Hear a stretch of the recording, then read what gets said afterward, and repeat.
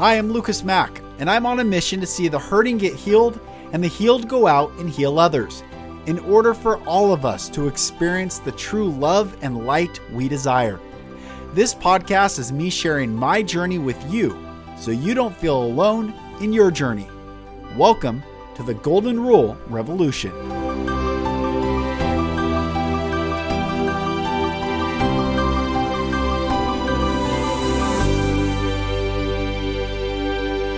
Hello, brothers and sisters, and welcome back to another episode of the Golden Rule Revolution. I am Lucas Mack. Thank you for joining on this amazing journey. And today I'm so excited. So I was listening to David Nino Rodriguez's podcast recently, and he had this guest on talking about the Bible, UFOs, giants, hybrids, the Nephilim, Titans, and so many things that he was talking about from a biblical perspective are things that I've been teaching for many years that I haven't really gotten into on the podcast, but I was like, I have to get Ali on. So I'm so excited to bring Ali Siadatan on the podcast. He is the founder of thinkagainproductions.com. He came out with a documentary in 2006 that went viral.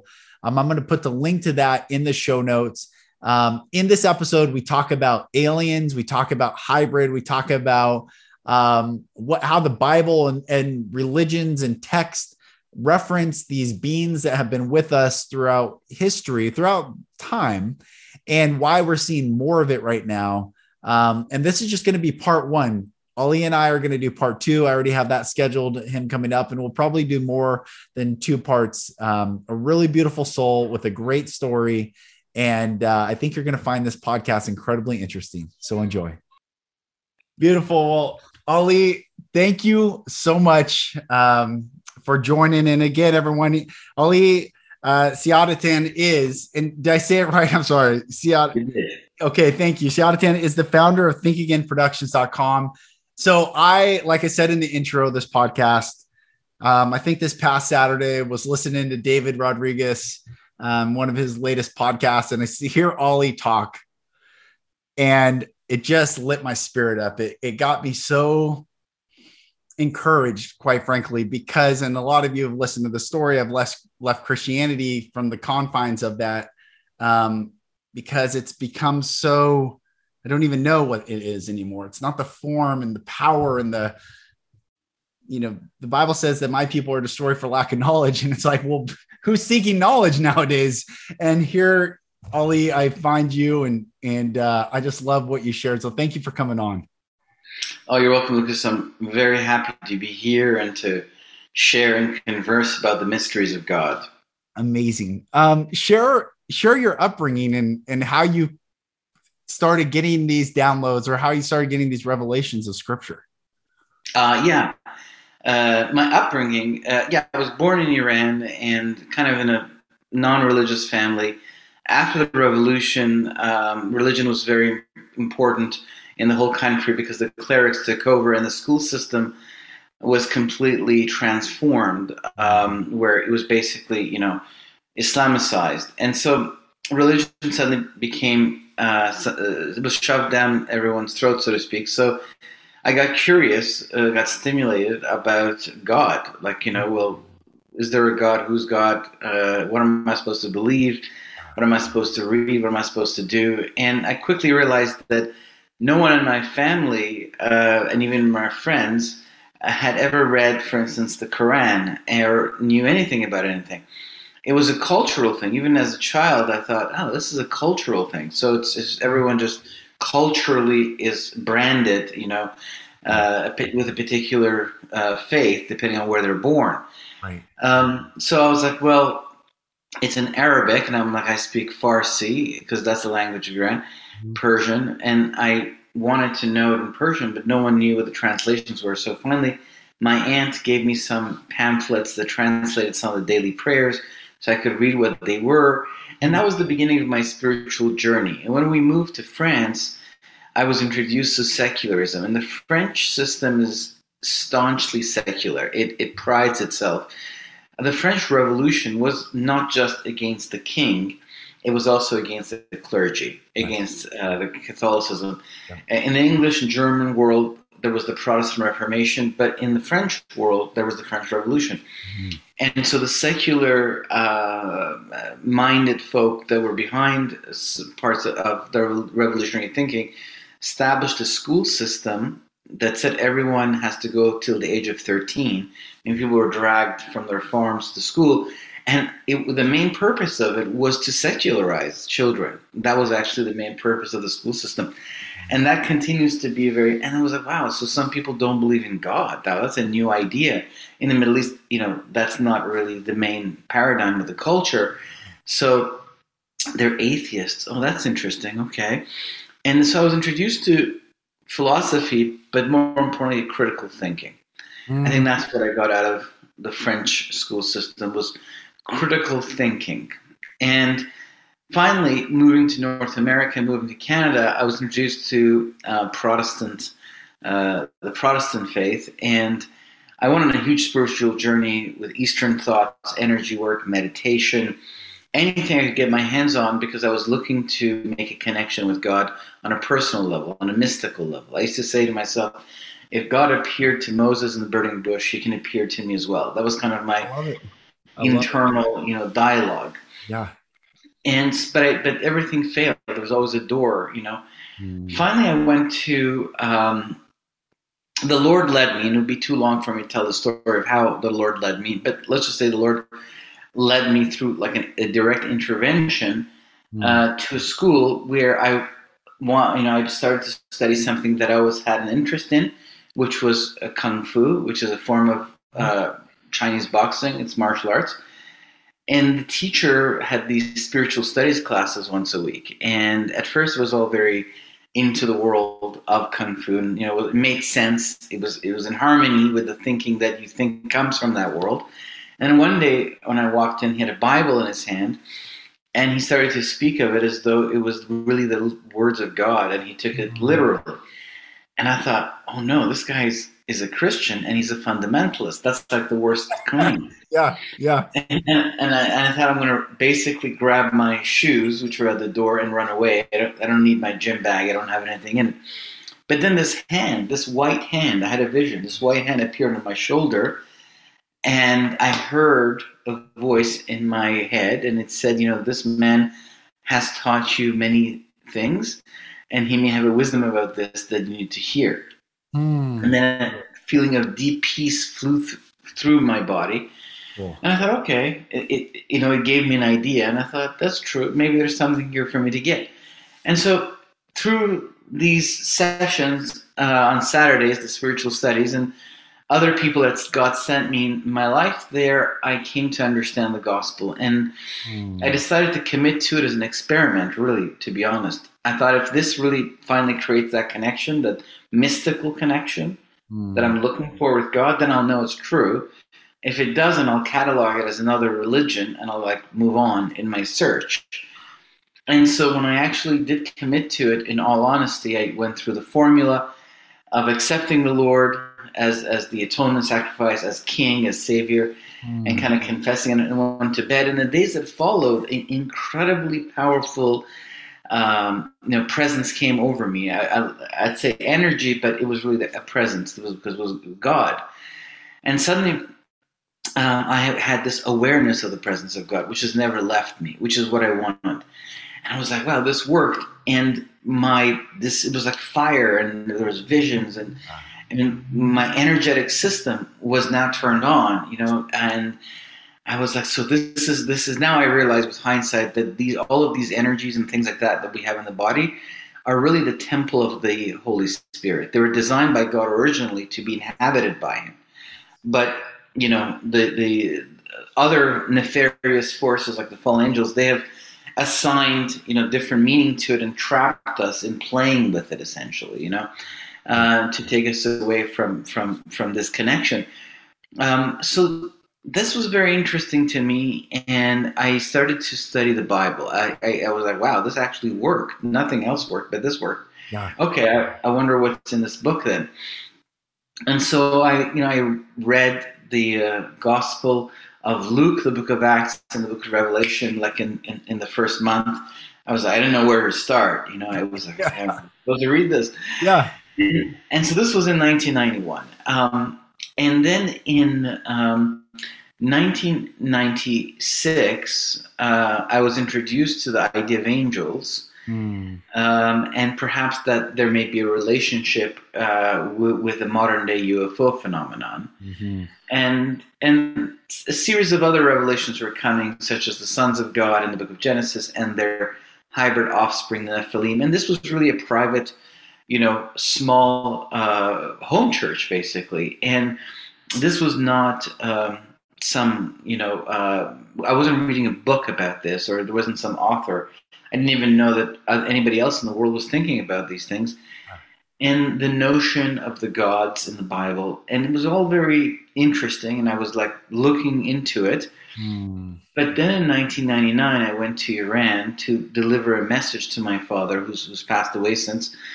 And during that, like a scriptural message, I think God inspired me, and I went. And that trip was an incredible trip. He came to faith, and his wife came to faith, and many other people did. It was just the hand of God was over that trip. I mean, it was. I don't like to use the word magical, but it seemed like that. Like everything was supernaturally falling into place. And then we were driving at night, past midnight. We were driving from Tehran to Shiraz, which is an 11-hour drive. But we were in the first leg of the journey, Tehran to Isfahan. We're going to stay in Isfahan. And it was late in the early hours of the morning, and no one really on the highway, the odd car that goes by, just the stars and the moon, the kind of thing. It's an Arizona-style highway, like it's not sand dunes, it's rocky desert. And I had my back to the door. She was driving, and he was sitting in the middle of the back seat. We're in a small SUV. And there she started pointing out the window, and she started going, she started to make these incoherent sounds. I was so busy talking, I didn't really pay attention. My dad looked and said, "What's wrong, Nima?"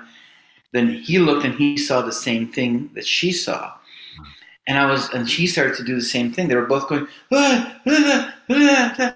And I was like, "What's wrong with you guys?" So I had my back to the passenger door, talking to both of them like this. So I just sat down properly in my seat to see what they were looking at. And that's when I saw this very large object coming towards us.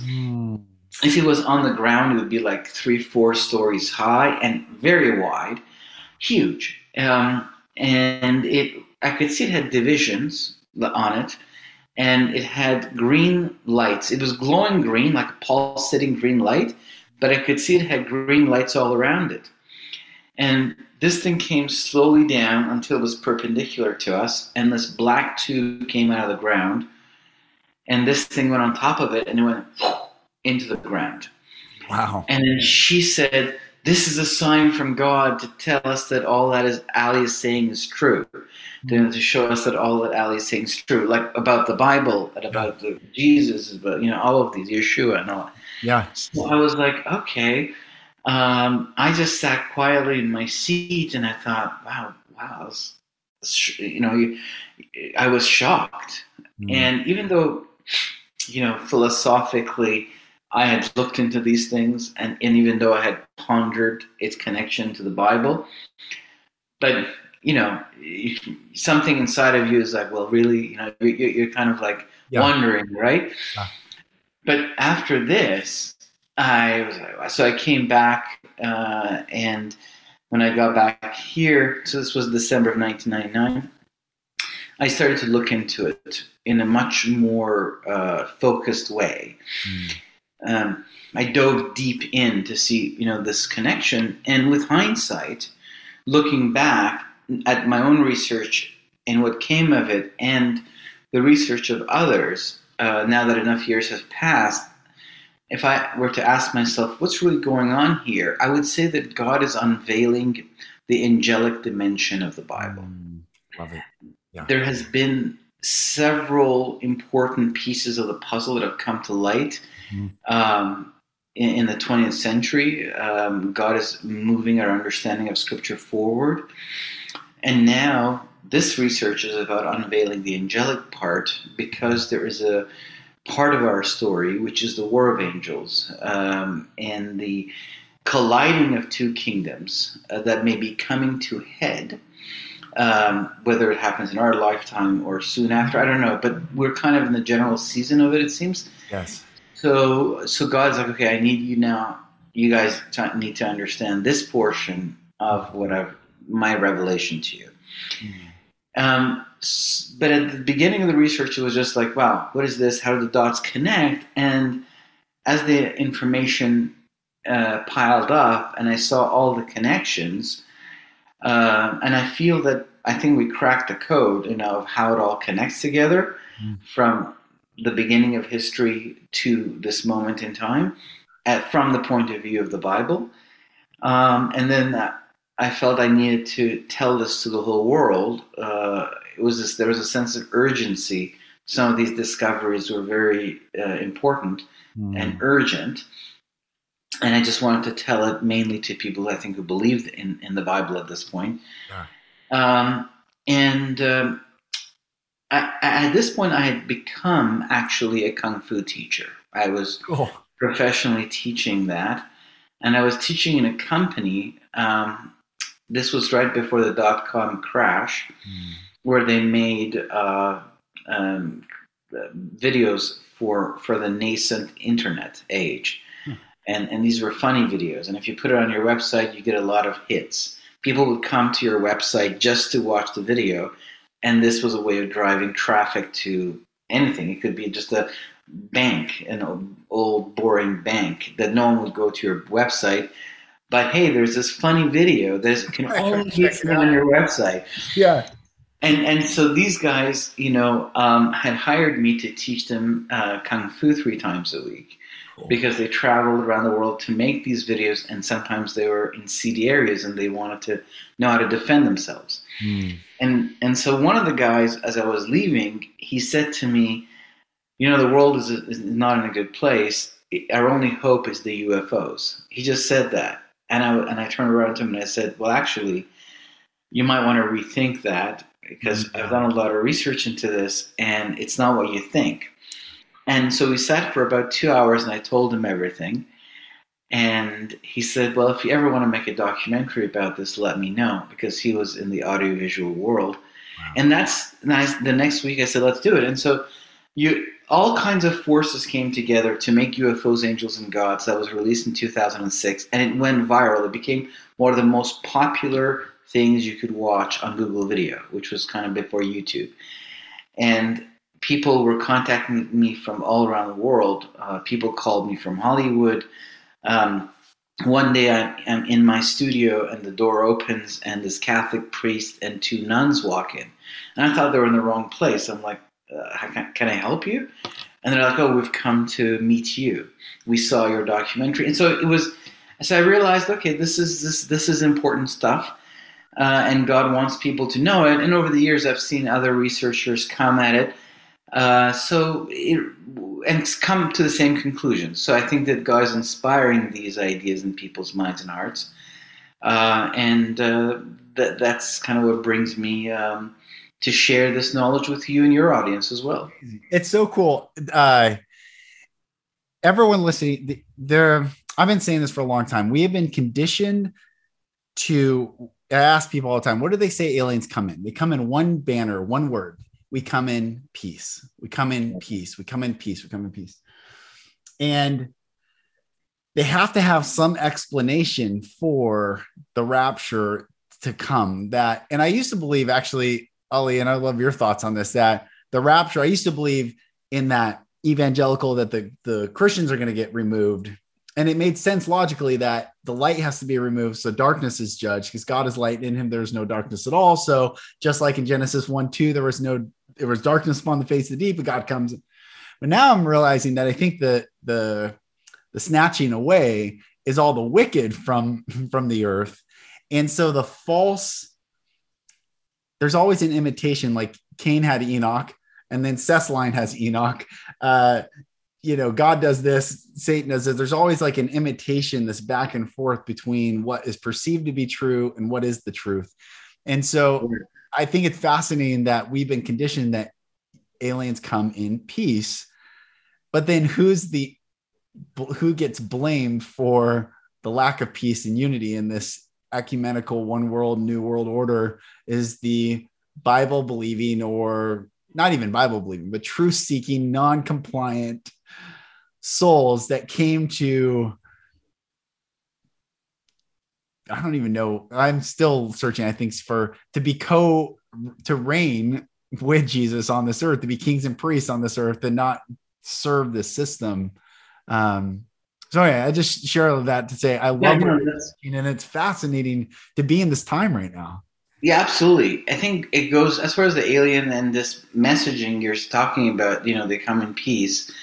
Early on, the modern day UFO phenomenon officially begins in 1947 with Kenneth Arnold, June 24th.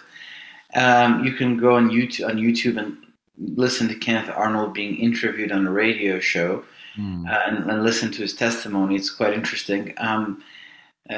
But early on, like already by 1948, there are advisors advising the U.S. government saying that they've come to help us transition from our warlike ways. They don't want nuclear because we just done Hiroshima and Nagasaki, that caught their attention, and they don't want nuclear knowledge to be imported or exported into the universe. And they've come to help us.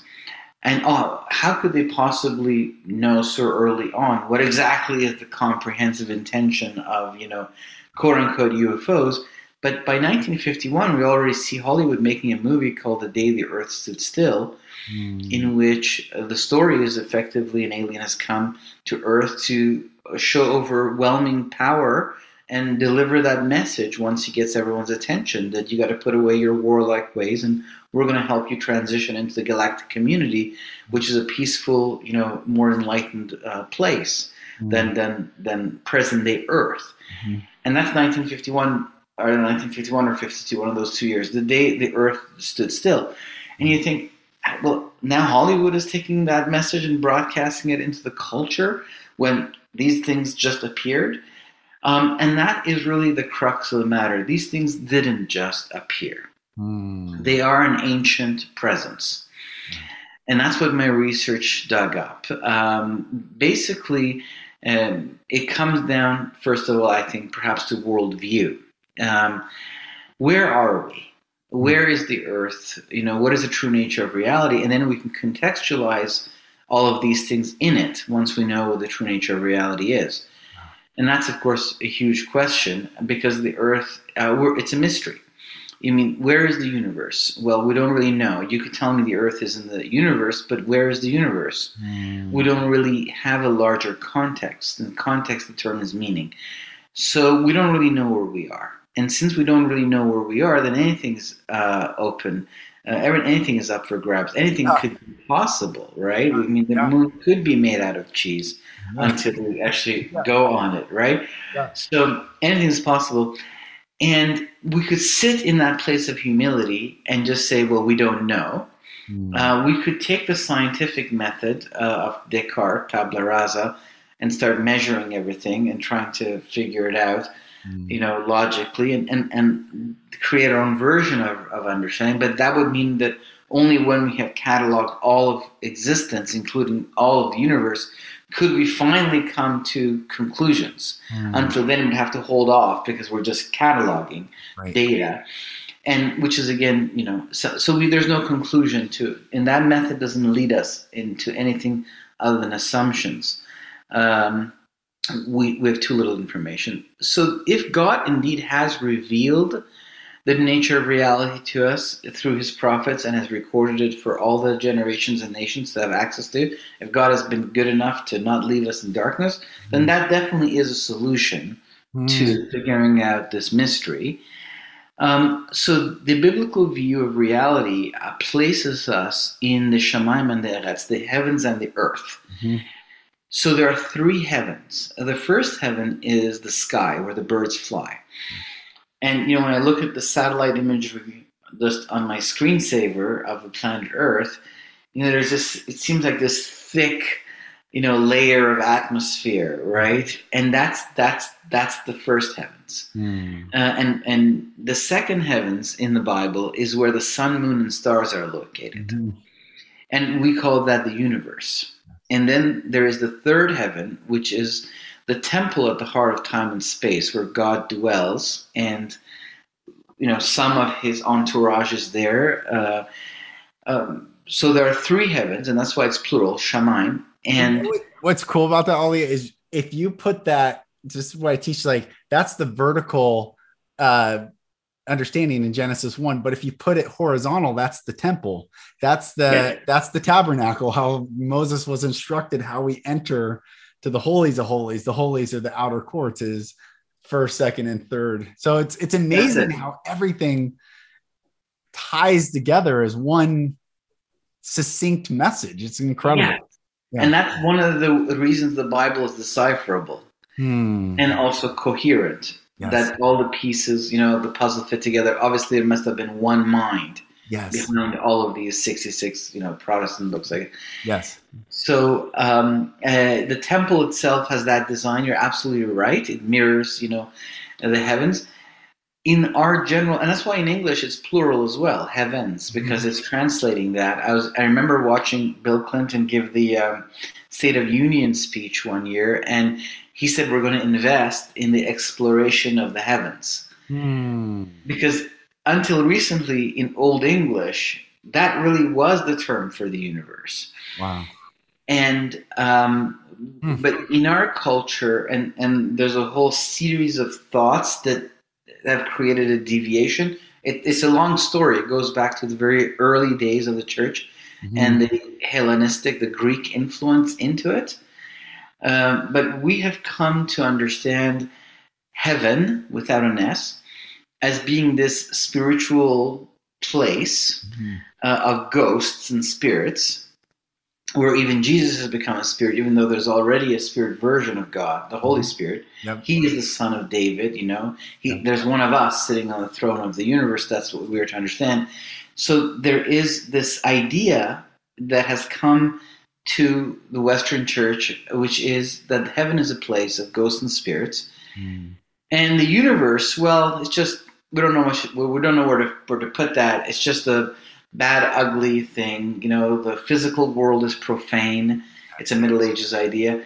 And therefore that which is not profane, that which is spiritual, is non-physical. These are taking actually from Gnostic concepts of reality that entered Christianity early on, but they were really amplified by Origen, St. Augustine's teacher. And since St. Augustine echoed those ideas and he formed the basis of Orthodox, Catholic, and Protestant Christianity, then these ideas continue to be with us. Right. And so when we think about the world in this way, and we think of angels as just spirits that take human form for a second, even though the Bible doesn't, say that, and then we think of the UFO phenomenon, and we have this whole secular perspective that comes from Galileo and Descartes and Newton, and this whole tradition that creates for us an alternative reality. We're no longer in the heavens in their thinking, we're in the universe. What's the universe? Well, the universe is a place of gases and rocks and all that stuff. And how is it populated? Where Darwin's hypothesis comes into play in that puzzle and says, well, we evolved here and others evolved elsewhere, and we eventually came up with technology, and so did they. And for some reason, they were visiting us. So now the concept of alien is created. So first and foremost, a person has to decide, are we in the, secular scientific universe, or are we in the heavens and on the earth? And is this the host of the heavens and we the host of the earth, or are these Darwinian aliens, right? So first of all, there's kind of a little bit of the mind. That's good. Yes. Which is the true nature of reality? Which lens do I use in order to see reality? And then I can contextualize these beings. And that's where the Bible comes in, because the Bible then places beings inside of this shaman that is heavens, like Isaiah or the book of Psalm, for instance. Psalm, I think it's 68, verse 67, verse 18, I think. Let me just pull it up very quickly. Or is it 68? Yeah, it's chapter 68, verse 17 of the book of Psalms. The chariots of God are twice 10,000, thousands upon thousands. The Lord is among them. Sinai is now in the sanctuary. This is what this translation says. The chariots of God are twice 10,000, thousands upon thousands. The Lord is among them. Sinai is now in the sanctuary. So basically, the Mount Sinai has become the court of God, as the presence of God and his angels has descended on it. That's now the word chariots of God is Rechev and Elohim. So let's look at those two words, Rechev Elohim. Basically, we see the story of the prophet Elijah. Mm-hmm. And he is taken up in a chariot of fire and horses of fire. Mm. Rechev Esh, like chariots of fire and horses of fire. Mm. And he's taken up to the heavens, like he's up, he's gone. And Elijah has a disciple, Elisha. And Elisha's running away from the Assyrian, and he comes to a place, I think, called Dotan, and there he is with his own disciple now. Mm-hmm. Elijah is gone, but Elisha's there, and the chariots of the king of Assyria have surrounded the city, and the disciple of Elisha is afraid. Mm-hmm. This is in the book of Kings. Mm-hmm. And so Elisha prays to God that God may open his eyes, that he may see that the ones that are with them, are more numerous than the ones kind of attacking them. And God opens his eyes, and that is where the disciple sees again these chariots of fire that surround them, these, rechavesh, as opposed to the chariots, which is the same word of the kings of Assyria, but those chariots are without the fire part. So the Bible distinguishes by adding that word of fire. And what does this Hebrew word rechav mean? What's the root of it? RKV. The root of it is something that carries you from A to B, to ride. That's actually what it means, to ride.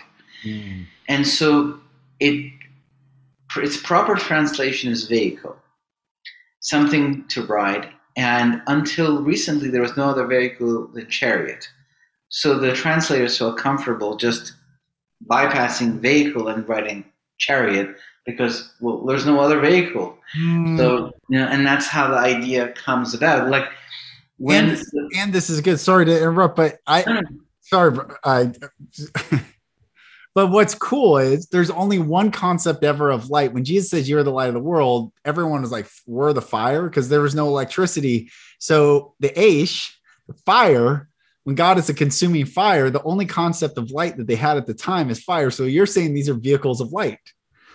Yes. That heavenly craft, some have called it. Yeah. That's right. So cool. So the way that the angels are moving between the realms, between these heavens, the first, second, and third, is by using these rechav, these vehicles. That's so cool. And that's in the Bible. And so the just to come back to what I was saying so in the Israel, the first train line was Jaffa to Jerusalem. Mm. And when they wanted to name it, they realized, wait, we don't have a term for train. As Hebrew is becoming a language again, it's a miraculous thing. And so they looked into the Bible to see if they could find one. And they settled exactly on the RKV route. That's why they call it rikvat, which is the plural. It means wagons. Like, each wagon is like a rakev, but attached together becomes rikvat. So they took it from this route, again, to emphasize that it is something that carries and you can ride. That's so cool. And I like what you're saying about the relationship between fire actually being also light. That's profound. So these is what Elisha sees, but it's what Elijah is taken up with. And here in Psalms 68, verse 17, we hear the chariots of God, so the rechev.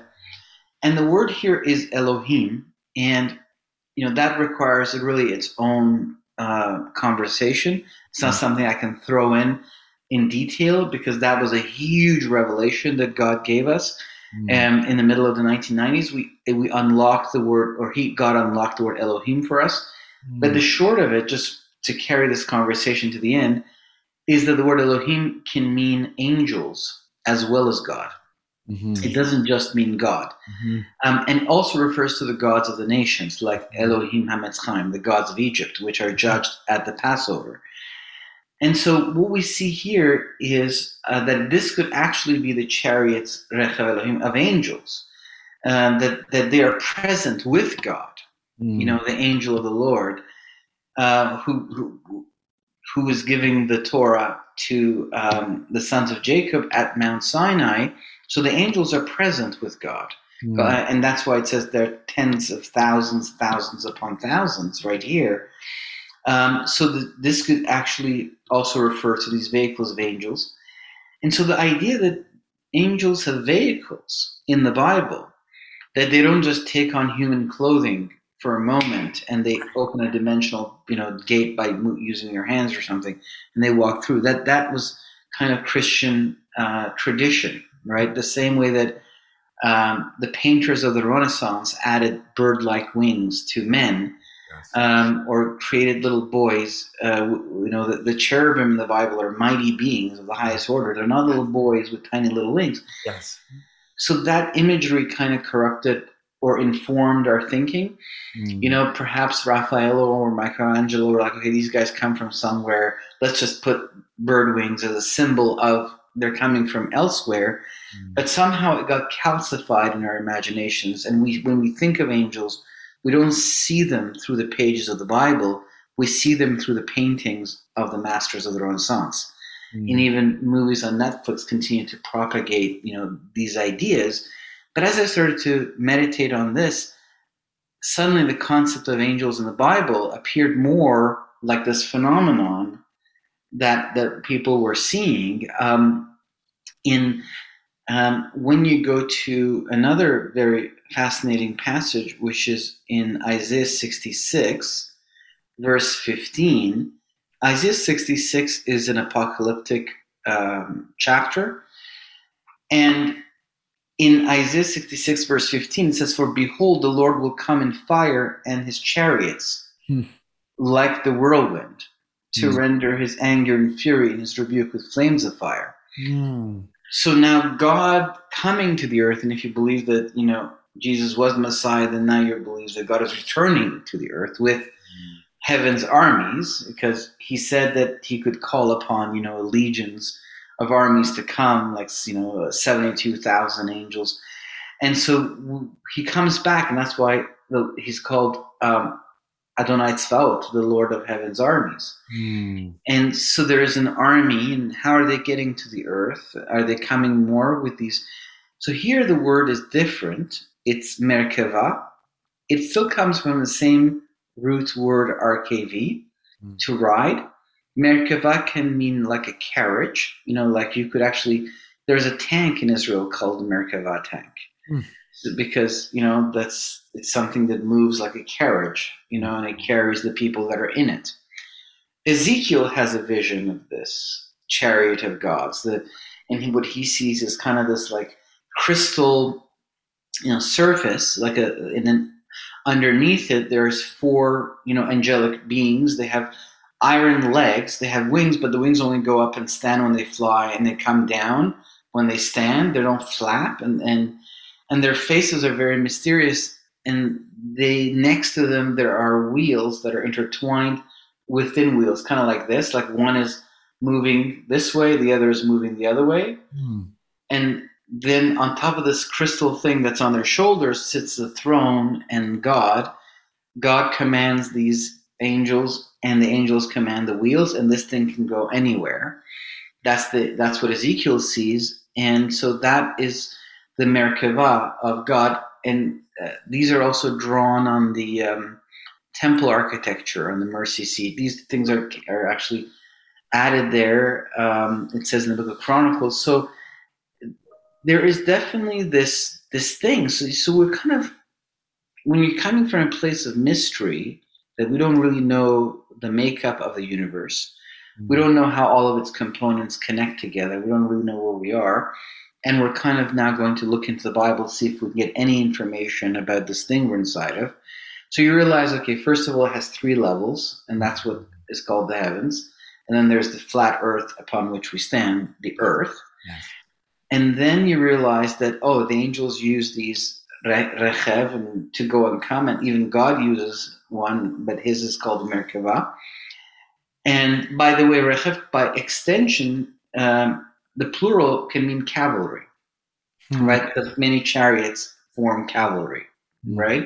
So God is coming literally with a cavalry. Yes. Like the Song of Songs. And so to deliver the beloved, or to finish the have the wedding. There's been a betrothal, but now he's going to build a house to prepare a place, like in Jewish tradition, and now he's coming to receive the bride into that place. And so this idea that, wait a second, okay, these guys are actually flying around in these things to this day, and we know that the Bible says 1/3 of the angels have rebelled against God, and when you look into the modern day UFO phenomenon, strange as it may be, this research is by top guys like John Mack, from head of psychiatry at Harvard University, or David Jacobs from Temple University.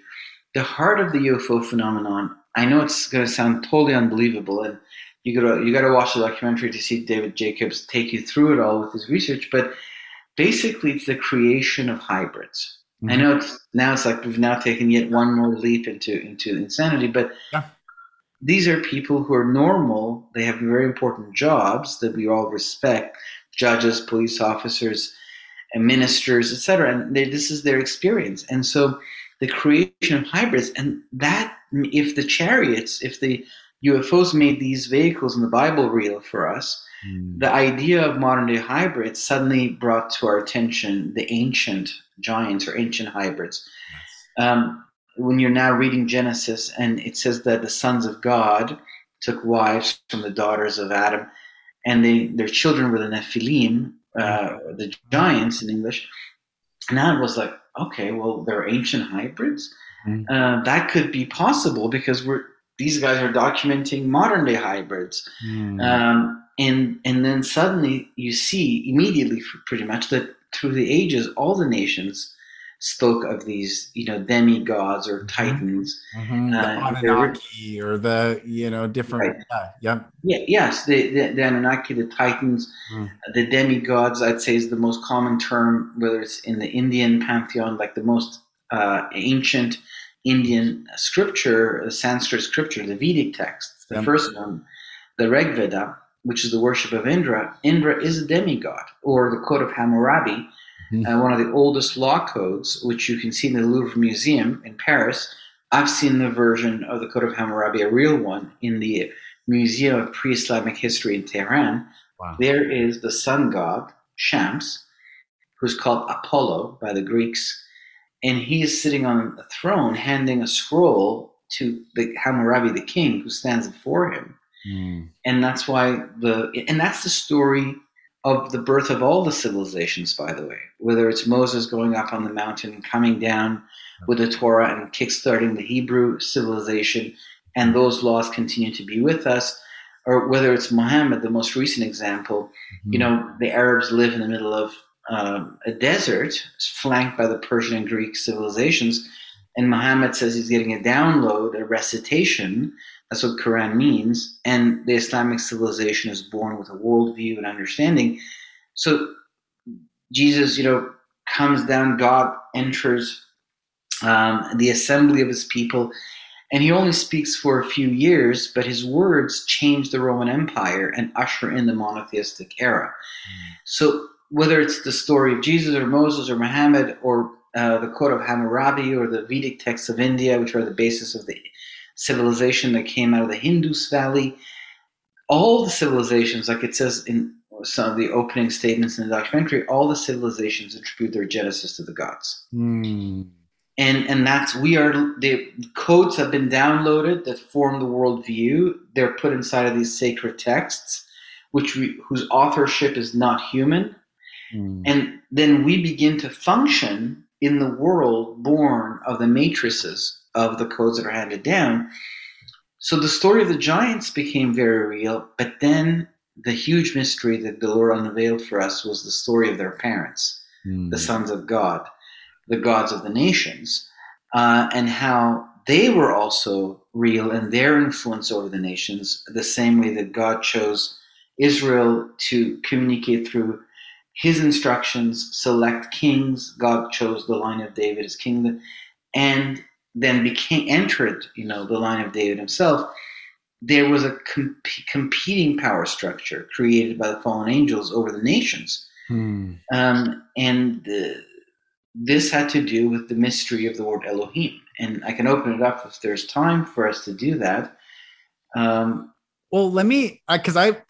first of all, I'm so thankful that you have this knowledge. We have to do another part. We have to do more if you are open to that, because we got 10 minutes left. And I want to think talking about everyone. If this is what you helped me on Saturday when I listened to you and David talk, I was thinking about why Jesus is so profound in many ways. I'm reading Manly P. Hall's The Secret Teachings of All Ages, and they're talking about the secret mystery schools and how they viewed the people. They viewed them as sheep, which is where we can see that they cull the herds, they lower the populations. They're constantly looking at people as sheep, which is why Jesus he never calls us sheep. He's saying they call you sheep. And I'm telling you that I will go after, you're so valuable that I'll go after the one lost. And he's like basically telling these hybrid Nephilim, reptilian blue blood creature power structures, the Adamic line, who you call sheep, who Abel brought obediently, and Cain in the process of time brought her the food of the ground. So I believe that real quick, I think Cain and Abel were both high priests before God.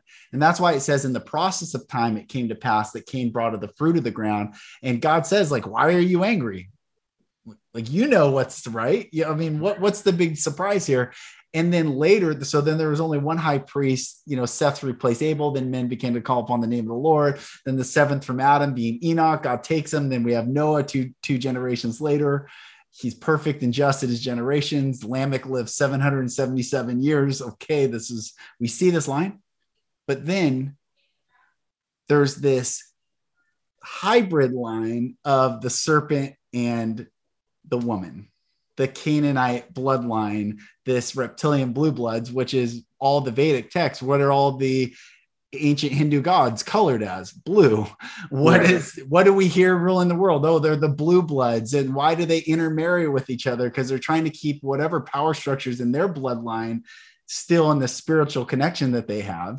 Yes. And then we have Jesus coming and talking to the Adamic bloodline, giving them all the knowledge that the secret mystery schools had, brings them to the lowest of the low in their eyes, and elevates them above the angels, which is Psalm 8 says man's made a little lower, but it brings above the angels.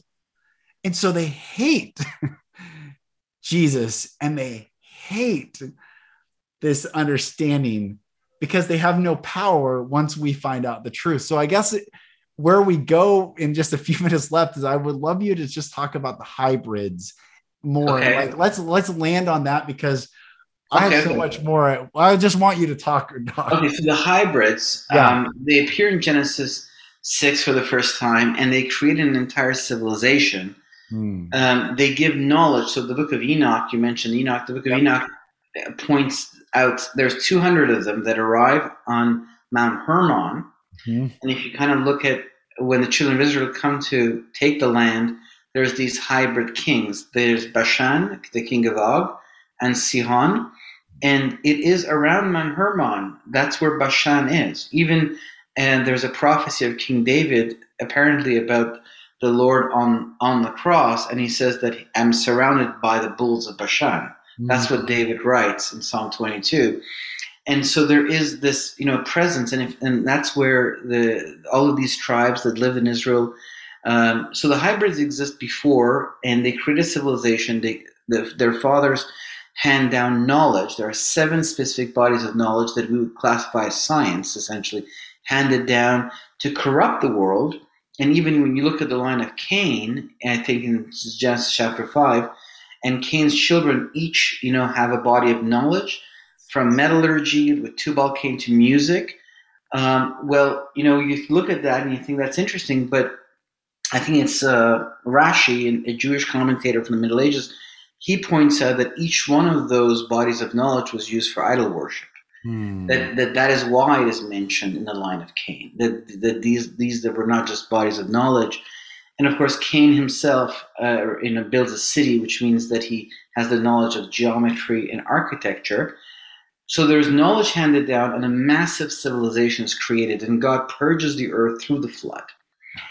And Noah survives. But we are told that this creation of hybrids also occurred afterwards. And so the next time we see them, there are some tribes of hybrids going after Abraham in the War of 10 Kings. That's in Genesis chapter 14.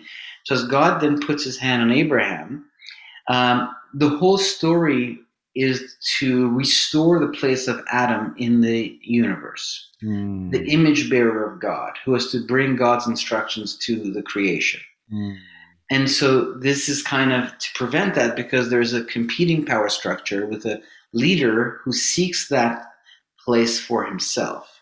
He wants to be the first principle of the created order. And Adam is a bit of a competition here. So there's now kind of a race to restore Adam. And Abraham is selected. And so these kings then target him in the story. And from there, we see when the children of Israel come to the land, there are giants living on the land, Nephilim living on the land, the Anakim, the Zanzumim, the Raphaim. And there's even a place called Raphaim Gilgal, which is again close to Mount Hermon, which was where these guys were living and had cities. And so there's another mention as though once God reveals to Abraham the boundaries of the land and the project to do this, Satan then plants his seeds on the land to prevent this from happening. Or to make it difficult, to slow it down. And one could arguably say that it worked, even though God uses everything ultimately, for his own purposes. And so that's the second time we see them. They're in the land. And then we see Goliath, and he has 4 brothers, and he's of the Nephilim. He's a descendant. And we have lots of records in the Middle East where these guys were hired as mercenaries to help shift the balance of power. And that's probably what Goliath and his brothers were hired by the Philistines as mercenaries, so that in the battle of champions, usually 2 champions would fight it out. And if whoever won, that army kind of would have won. And so they could use him as a champion. And so David then defeats Goliath, but he takes 4 other stones in his pocket because Goliath has 4 brothers. Yep, that's right. Just in case. But they don't show up. So that's when we see really David, I think, is the one that ends this Nephilim intrusion into the land. But the Lord, in his Matthew 24 speech, where he is asked about the end of the age, he says it'll be like the days of Noah. As it were, the days of Noah shall it be in the days of the coming Son of Man. Yes. And so why are all of these historical things in the Old Testament? The belief is because they each represent an age. They're a prototype of a future age where this information will be needed again until all prophecy is fulfilled. So the age of Noah is upon us, and that would mean that there would be a massive uptick in the Nephilim presence. And that's what I discovered when I looked into the phenomenon of abductions, to put it in a secular term, like UFO abductions. That's the secular advisor, but we're now following an ancient history that is well documented in the Bible and by all the nations. I was in Persepolis, and my dad was an architect, and we were talking about the pillars of Persepolis, one of the capitals of Persia. And he said, even today it would be difficult for us to build these pillars. I wonder how they did it. And there was a villager there with his kids. I think he was maybe his day off. And I kind of turned around to him, nearly kind of, I think, jokingly, maybe arrogantly. I said to him, "Sir, how do you think these pillars were erected?" And then he was playing with his little girl, and he let his little girl go, and he stood up straight. He took my question very seriously. And I realized, he's about to give me a serious answer. And he said, well, that we have ancient cuneiform writings. And in these writings, it says that they had champions with them. And these champions were giants. And they are the ones that taught them how to build these things. And I was like, wow. So there's this oral tradition There's written records coming from all the nations. It's only secular archaeologists, especially one guy, Gordon Child, who decided for all of us that this was all myth. But then comes the reality, the empirical evidence for the modern day UFO phenomena that drags all of this ancient history back out of the realm of myth into the realm of history. And this, of course, is a piece of the puzzle. But the short of it is that the Nephilim always get defeated every single time. They're not to exist. And so this version, this uptick today, will also be defeated, perhaps by even the coming of the Son of God and his angels' armies. First of all, this is amazing, and I love hearing all this. I think that's the big thing, that the Nephilim are always defeated.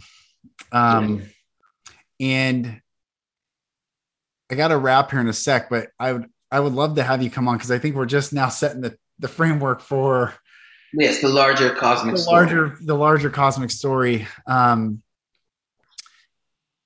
And I think one of the things that, as we wrap here, is so interesting, that the spies saw the giants in the land, and Christianity has taught it that they're the size of Goliath, but they say that we are as grasshoppers in their size. So they were the titans of the earth at that point. Exactly. And then later on, that through entropy, I guess, as the order turns to disorder, and they can't breed as big and strong and spiritually as powerful. Yes. Yes, that's why it says Goliath was a descendant of the Nephilim. Yes, that's right. Please come back. I have so enjoyed this and really appreciate you, and everyone listening. Grab a Bible. I talk about grab a King James Bible, compare it to whatever source they have, whatever translation. Just get another study to show thyself approved unto God, a workman needeth not to be ashamed, rightly dividing the word of truth. And that is what we need in this day and age more than ever. So, Brother Ali, thank you. You're welcome, Lucas. And we'll continue this conversation and kind of lay out the cosmic tale of the Bible and how it leads us back to the modern day. Because it all started with that thing I saw. So how does it all come back to define that properly from the biblical lens? And what is this UFO phenomenon? Where is it all going? In part two. Coming up. Well, I hope you enjoyed that as much as I did. I love listening to Ali. There's so much going on in the world right now that relates to the Bible. And in Genesis, when God keeps saying the seed in itself, the seed in itself, the seed in itself, and it was good, it's because there was crossbreeding of seed, and there's Genesis. It's the genetic code of this entire fabric that we find ourselves in, the realm, the dimensions, the humans. And so this is just, Ali, I'm so thankful you came on. Thank you, brother. I cannot wait for part two. And again, everyone, find his information on thinkagainproductions.com. I will put the link to that website as well as his documentary in the show notes. Make sure you watch that. And everyone, this is the most incredible, dear brothers and sisters, this is the most incredible time to be alive as you walk in light, walk in love, crack wide open your heart and receive the love of God. God is love. And God is light, and in him there is no darkness at all. And so as we are watching these things unfold, the times and the seasons before us and all the world events and everything that's happening, I mean, if we listed out all the events that are happening that seem like 10 years ago, if one of these events would have happened, it would have been massive. Now these events happen every single day and it's just common news. But there are so many things that are happening right now, and it is up to each and every one of us to stay in love, walk in love, and be the light in this world. I bless you all. I love you all. I am Lucas Mack. This is the Golden Rule Revolution, and I'll talk to you on the next episode. Thank you, brothers and sisters, for listening. For support in your journey, go to my website, lucasmack.com.